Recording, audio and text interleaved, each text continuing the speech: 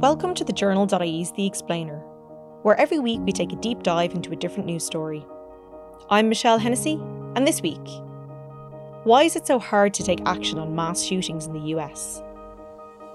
In what was the deadliest US school attack in a decade, 19 children and 2 teachers were shot dead by an 18-year-old in the Texas town of Uvalde last month.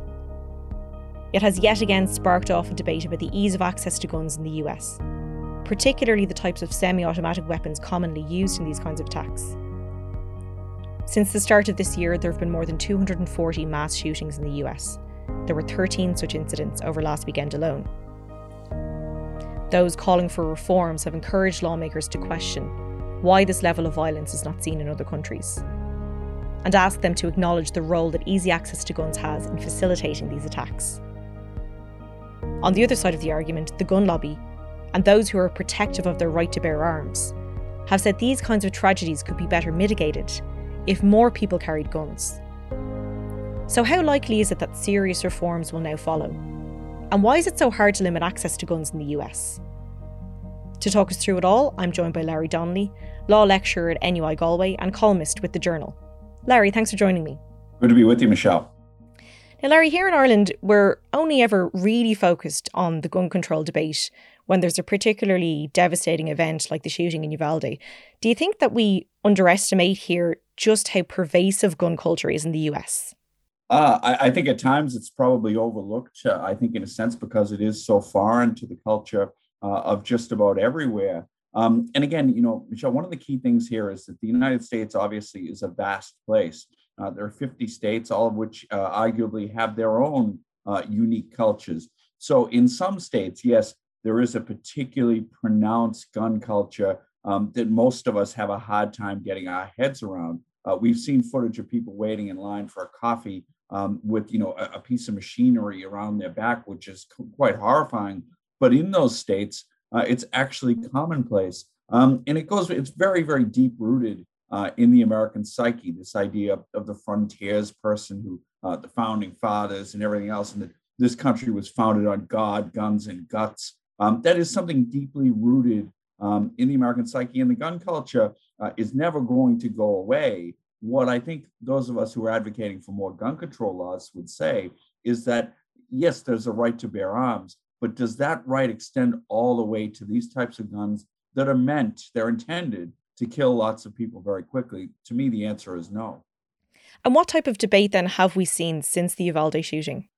I think in some sense, we've seen a rehash of what we saw after Sandy Hook, after Las Vegas, after you name it, the number of mass shootings we've had. We've seen some politicians who've long been advocates for gun control, people like Senator Chris Murphy from Connecticut, indeed, the president himself, who's long been a crusader for gun control laws. And they're exasperated, quite frankly. They just cannot believe that this happens over and over again, and we don't seem to have any political movement whatsoever.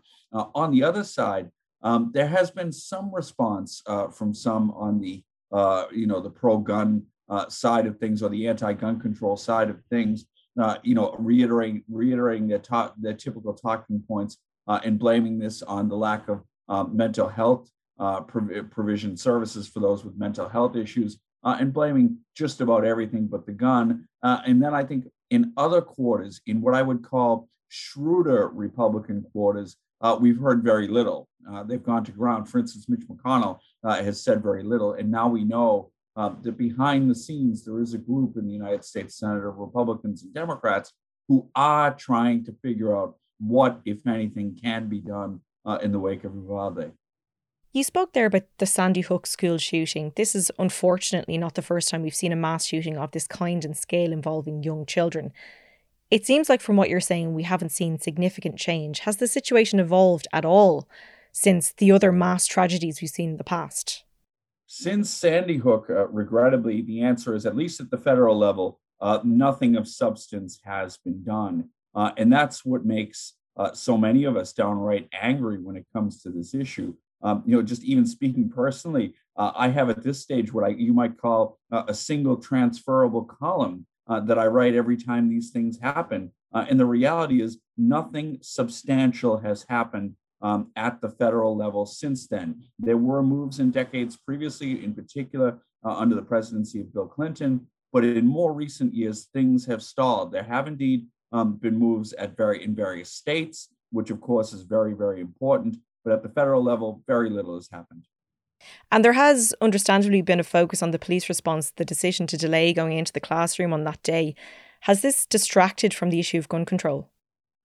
I think it has. I think it's averted some attention. I think for those on the anti-gun control side, it has given them something to focus in on. And look, Michelle, I mean, like anybody, I'm quite disturbed by the reaction of police and others when this happened. The fact that this gunman was in there for an hour, we need to get some answers as to why that happened. And something clearly went drastically wrong for this to happen, but that shouldn't distract from the reason why we are where we are. And we are where we are because an 18-year-old who had demonstrated lots of worrying behavior in the past, an 18-year-old without anything more than a driver's license was able to buy one of these guns again, intended to kill lots of people really quickly. That's why we're here, and we shouldn't be distracted from that.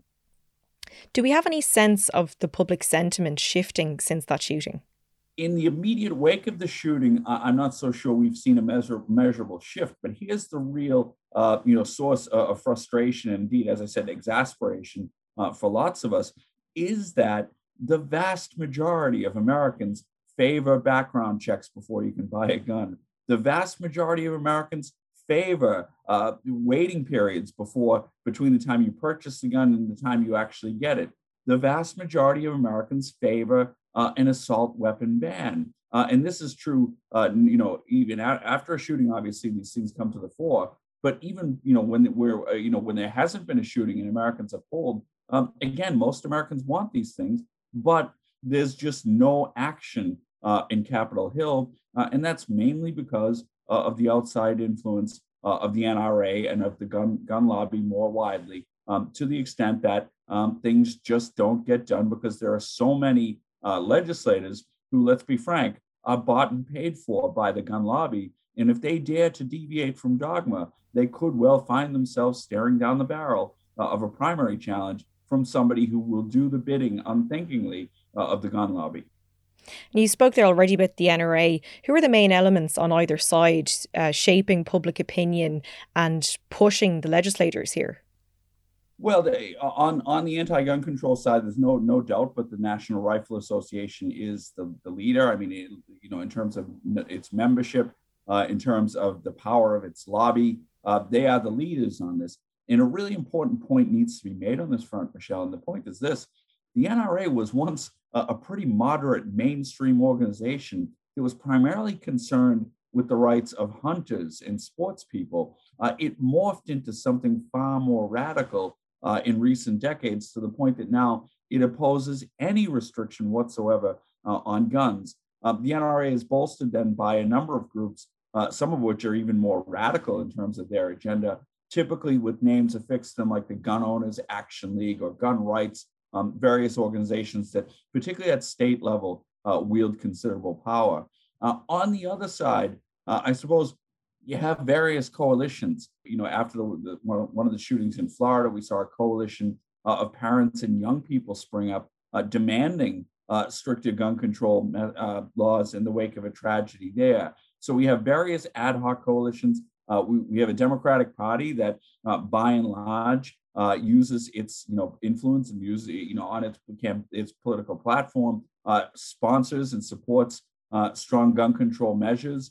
There are a lot of people who use their money, use their resources to fund efforts to have stricter gun control laws. So on both sides, you have powerful lobbies, but the reality is that for a variety of reasons, one of which needs to be said is the composition of the United States Senate, in that arguably states where gun control is deeply popular, states where gun ownership is very prevalent, they tend to be less populous, yet still they have the same representation in the United States Senate as more populous states where gun control is far more popular. So with that kind of institutional advantage and some of the other points I mentioned, to date at least, I think you'd have to say that the NRA and the anti-gun control lobby have certainly won the war. Do these kinds of tragedies splinter the lobby group in any way, or do they strengthen the kinds of ideas they already have, such as that argument that more guns would stop these things from happening?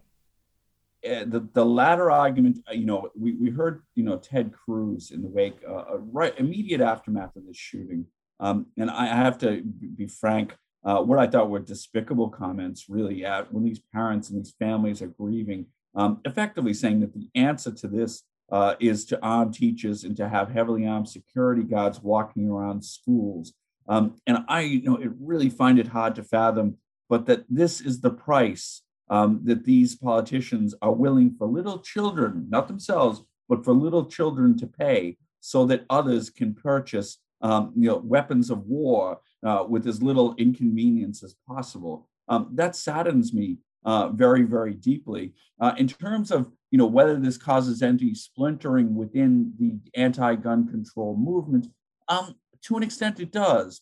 Like I think we saw in recent years we saw well known at this stage conservative Democrat Joe Manchin get together with the conservative Republican Pat Toomey, and they crafted a compromise bill with a package of reasonable gun control measures that couldn't get through. Now, Manchin and Toomey are part of this group that I alluded to before that are huddled around and they're trying to come up with things like perhaps increasing the age to buy semi-automatic weapons to 21, it's strengthening background checks, strengthening waiting periods, looking at potentially red flag laws so that people with criminal records or mental health issues can't buy guns. They're looking at this package of measures. Whether the needle has shifted enough because of what we saw in Uvalde happen, I don't know. But by and large, the gun lobby retains strong. I mean, there retains a strong influence and hasn't really moved too far. These kinds of incidents, Sandy Hook was another example of young children being killed in their classrooms. Even those are not tipping points. Why is it so hard to form a consensus on this issue, or even for there to be slight movement? Yeah, I mean, I alluded to the central political problem a minute ago, and that is that because of the composition of the U.S. Senate, that is a real big impediment to forming a majority. The other political component there is that the labyrinthine procedural rules of the United States Senate mean that you need 60 votes. You need to get a supermajority to get most pieces of substantive legislation passed. And given how divided the Congress is, that's a very, very difficult ask.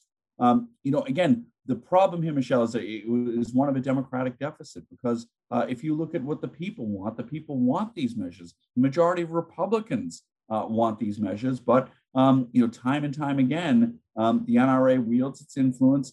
And what happens is that these incidents have become so commonplace that we mourn when they happen. We grieve with, we hear conservative politicians talk about thoughts and prayers. We hear them talk about mental health issues. Some of us wonder, will this be the camel that, the straw that breaks the camel's back? And nothing happens, and time fades, memories lapse until the next shooting. And that's a regrettable fact of American life, of American political life more broadly. And it also goes back to something I said at the outset, which is that there is an undeniable gun culture, felt more strongly in some parts of the US than in others. But there is an undeniable gun culture in the United States that, frankly, people in most other parts of the world cannot understand, nor will they ever understand it. And again, the US is a vast place. I don't understand it fully myself. When we have these discussions, we obviously associate Republicans with gun law strongholds. But there must be conservative parents, for example, who see a school shooting and think, hold on, there's a problem here. Yeah, I mean, that's what a lot of politicians have banked on. I think in particular, in his comments last week, I think Joe Biden was speaking directly to that cohort of Americans, and in particular to what's alternately referred to in American political parlance as soccer moms or suburban moms, or however you want to define it, that they who vacillate between Republican and Democrat, perhaps for a lot of them, it's in their economic best interest to vote Republican, but that some of them may be swayed by what's happened, and in particular by the fact that it is very young children here who are being killed, and that they might look at their own children who come home from school, and it's not uncommon for them to come home from school and tell them about drills that they have done during school hours in which they prepare for a mass shooter to come onto campus and to do something like this. What time and time again, I think Democrats have really pointed to, articulated their message toward this group of parents in the hopes that it will change things. Will Uvalde make some of them peel off? My hope is that it will, but I think Joe Biden has said before, I think he said it again the other night, it's really important that this cohort of voters remember how angry they are right now, remember how saddened they are, remember how shocked they are, and not forget that when it comes time to vote in November and in the midterm elections. And what action then has Biden taken on gun control so far during his time in the White House? He's been able to do very little. I mean, there are certain things that a U.S. president can do by executive order. They're quite limited in nature, and they're also very, very amenable to court challenge. One of the things the NRA and the gun lobby is not afraid at all of is running into court. And again, there's a big case being heard by the Supreme Court right now affecting gun laws in New York. So Biden hasn't done a lot. And this goes back, Michelle, really to the Clinton presidency, where Bill Clinton expended an awful lot of political capital to get the Brady bill, the bill named after Ronald Reagan's press secretary who was shot and paralyzed when there was an attempted assassination on Ronald Reagan, named for him, which did allow for background checks and a whole range of measures at the federal level. Now, there are ways of getting around the Brady bill, sadly, but the Brady bill arguably has prevented guns from getting into the hands of people who shouldn't have them. The other thing that the president did, and this has been referred to often recently, is President Clinton was responsible for the assault weapons ban. And that assault weapons ban at the federal level lasted for 10 years. I mean, it shows you how tight and how tough it is to get things done. In order to get that through, the only way it could get through to Congress was if this is only lasting for 10 years and we'll look at it again. 10 years passed, it was the presidency of George W. Bush. The ban was allowed to lapse, and we haven't seen it come back to life again. And again, Barack Obama, in many ways, a transformative president, yet he too was unable to get anything done on guns, even in the wake of Sandy Hook. So again, it just shows how intractable this issue really is. So where can Joe Biden actually go from here? What power does he have? Well, he has the bully pulpit of the presidency, which is not insignificant. But if you look at the constitutional design of the United States, the reality is the powers of the president to do things are quite limited. I mentioned before executive orders, but given the very, very narrow majorities that the Democratic Party has right now, it's unlikely that he's going to get a transformative legislation through. I mean, he'd love to have an assault weapons ban. He pleaded for an assault weapons ban. That, in my view, at least at the federal level, is not going to happen. The other thing here is, as lots of people will be aware, midterm elections are coming up. Joe Biden's numbers, speaking frankly, are in the toilet. It looks like it's going to be a bad election for Democrats. Every time you make those very strong pleas for gun control, we have to worry about this incumbent in a tough congressional district or this senator who's in a tough battle for re-election because, again, the gun issue is there. So the likelihood of anything big getting done is very small. But I remain somewhat optimistic that there might be some modest measures accomplished through this small group of United States senators who are working on it. And you mentioned some of the previous presidencies. Are there any key measures that were introduced, say, during the Bush, Obama, or the last administration, the Trump administration, that stand out? To be frank, not really. Again, I mentioned what President Clinton did. I think that the assault weapons ban was remarkable. I think that if we could reinstate that. But if you look at President George W. Bush, he's a conservative Republican, but he actually indicated that if the assault weapons ban got through the Congress, if they could have extension to the assault weapons ban got through the Congress, that he would have signed it. But really, under the presidency of George W. Bush, very little was done. If anything, some federal gun control measures were loosened. Barack Obama, again, the perception, cast our mind's eye back to 2008. The perception was that Barack Hussein Obama was a radical leftist who was going to change the character of the United States, that his mere presidency would change the character of the United States, and that because of the color of his skin, it was going to be an uphill battle for him to win all the way. And as a consequence, what you will see if you look back at videos of Barack Obama, anytime the gun issue is brought up, the first thing he says in every instance is, first thing I want to say is that I'm not here to take away your guns. I am not interested in impeding on the rights of lawful gun owners. And when you start from that position, again, out of political necessity, that's probably something he had to say. But when you start from that position, it's very difficult then to pull back and push for gun control measures credibly. And I think that his political advisors, probably rightly, told him to adopt that posture when he was seeking the presidency. And again, because he put so much capital into healthcare, when it came time to try to solve the gun issue, then he was all out. And we all know we've reverted in the past to his weaknesses in getting things done on Capitol Hill. And I think no more was that more prominent than on the gun issue. Trump, again, Trump is all over the place on this issue, as he is on so many other things. If we look at Donald Trump back in the day, Donald Trump at one stage would have been a pretty strong advocate of gun control legislation. And indeed, during his presidency, he sometimes signaled a willingness, in particular with respect to background checks, that these were things that he would support. But in reality, he never supported those things. He always kowtowed to the NRA. And even in most recent days, and I find this really disturbing, he spoke to the NRA conference in the days after what happened in Uvalde, and he said that the measures now the attempts to curtail the ownership of semi-automatic weapons and other reasonable restrictions, he called them grotesque. So we really, unfortunately, if anything, at the federal level, we've seen a loosening of gun control laws and nothing really significant in recent presidencies since the Clinton presidency. And what about the soft power here? We saw Matthew McConaughey, he gave a very emotional address at the White House.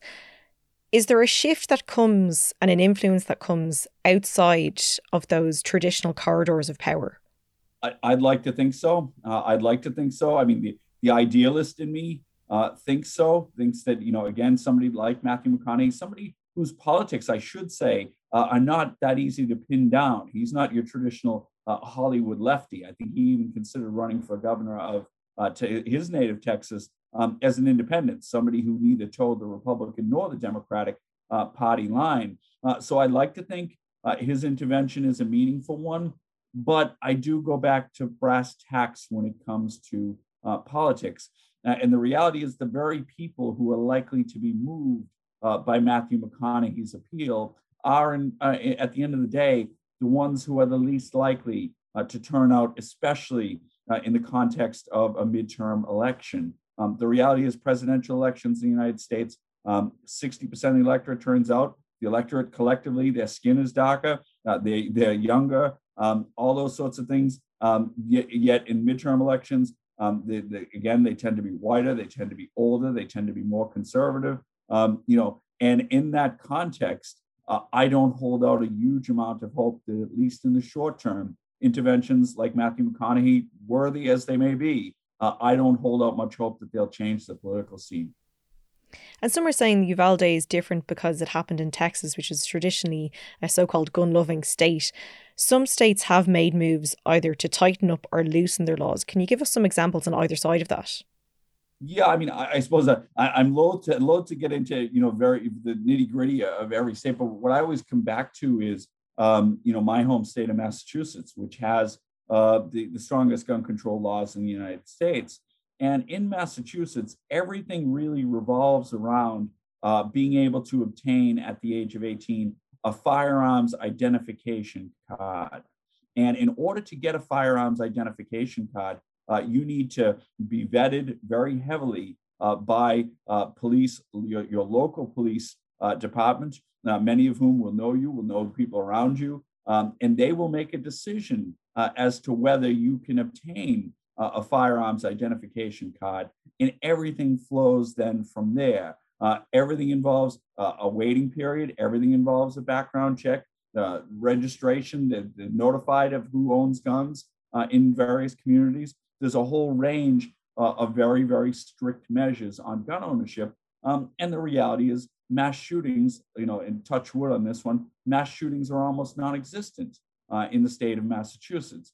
On the flip side, if you want to look at a place like Texas, and we look at the individual who did what he did in Uvalde, and as I said before, he was able to purchase this weapon, a weapon of war, with nothing more than a driver's license just after his 18th birthday. No need of a firearms identification card, no need of a background check, no waiting period, no nothing, simply what they would call constitutional carry. That is, the long gun, and we heard the governor of Texas say it afterwards, 18-year-olds have owned long guns in the state of Texas forever and a day, and almost as a point of pride. And it's really, really disturbing to see that. But that demonstrates, I suppose, on the one side, a state with very, very lax measures, and those measures translate into things like ability to carry weapons, without being trained or anything like that, and a whole range of very, very permissive measures, versus a state like Massachusetts,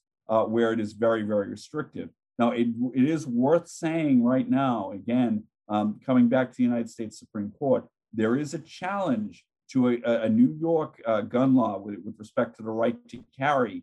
There's a challenge to that that's been heard by the Supreme Court. We await the decision, but it is expected that the U.S. Supreme Court will overturn that law in New York.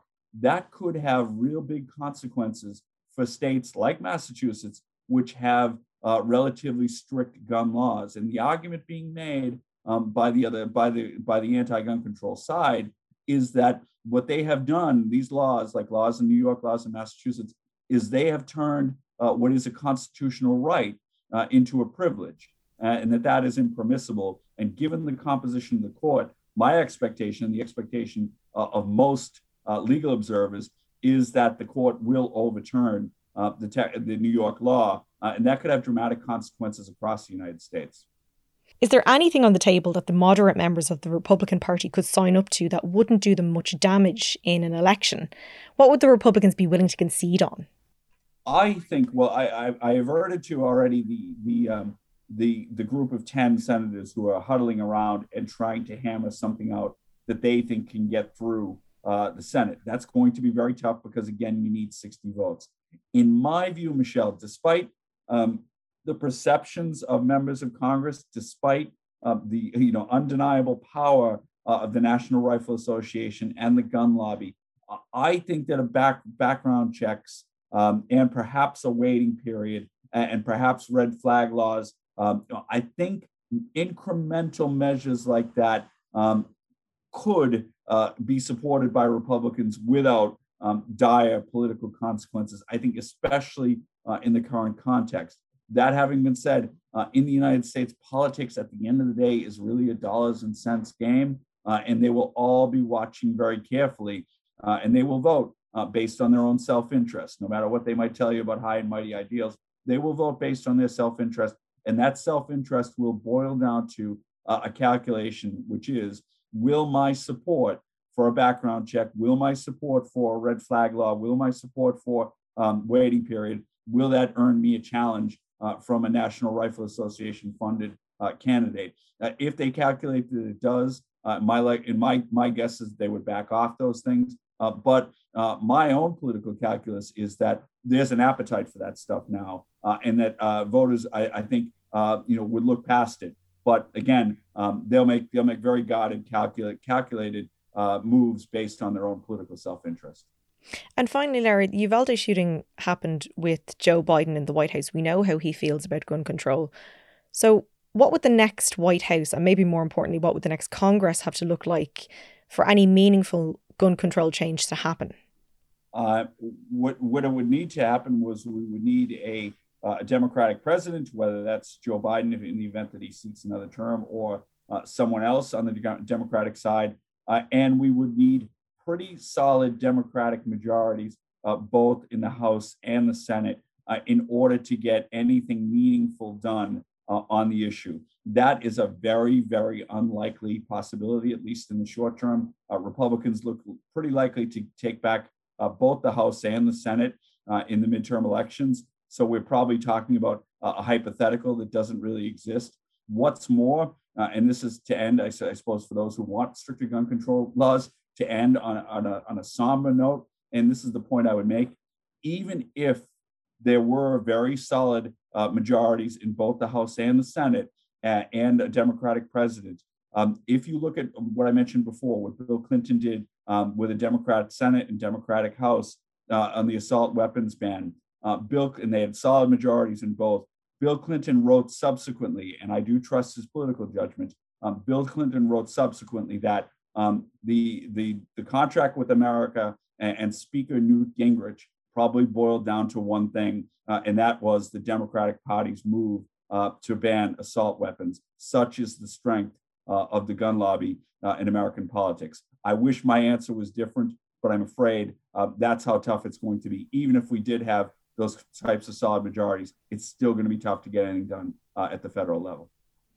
Well, Larry, I feel like this is something we're going to be talking about again, and probably something you'll be writing several other opinion pieces on the Journal about. Thanks so much for joining me today. Thank you. Thanks to everyone who listened to this episode of The Explainer. And thanks again to Larry for joining me. This episode was brought to you by producers Aoife Barry, Laura Byrne and Nikki Ryan. If you liked what you heard and you want to support The Explainer, there are a few things you could do.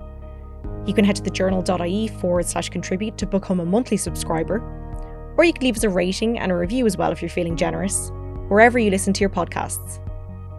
Thanks again for listening. Until next time.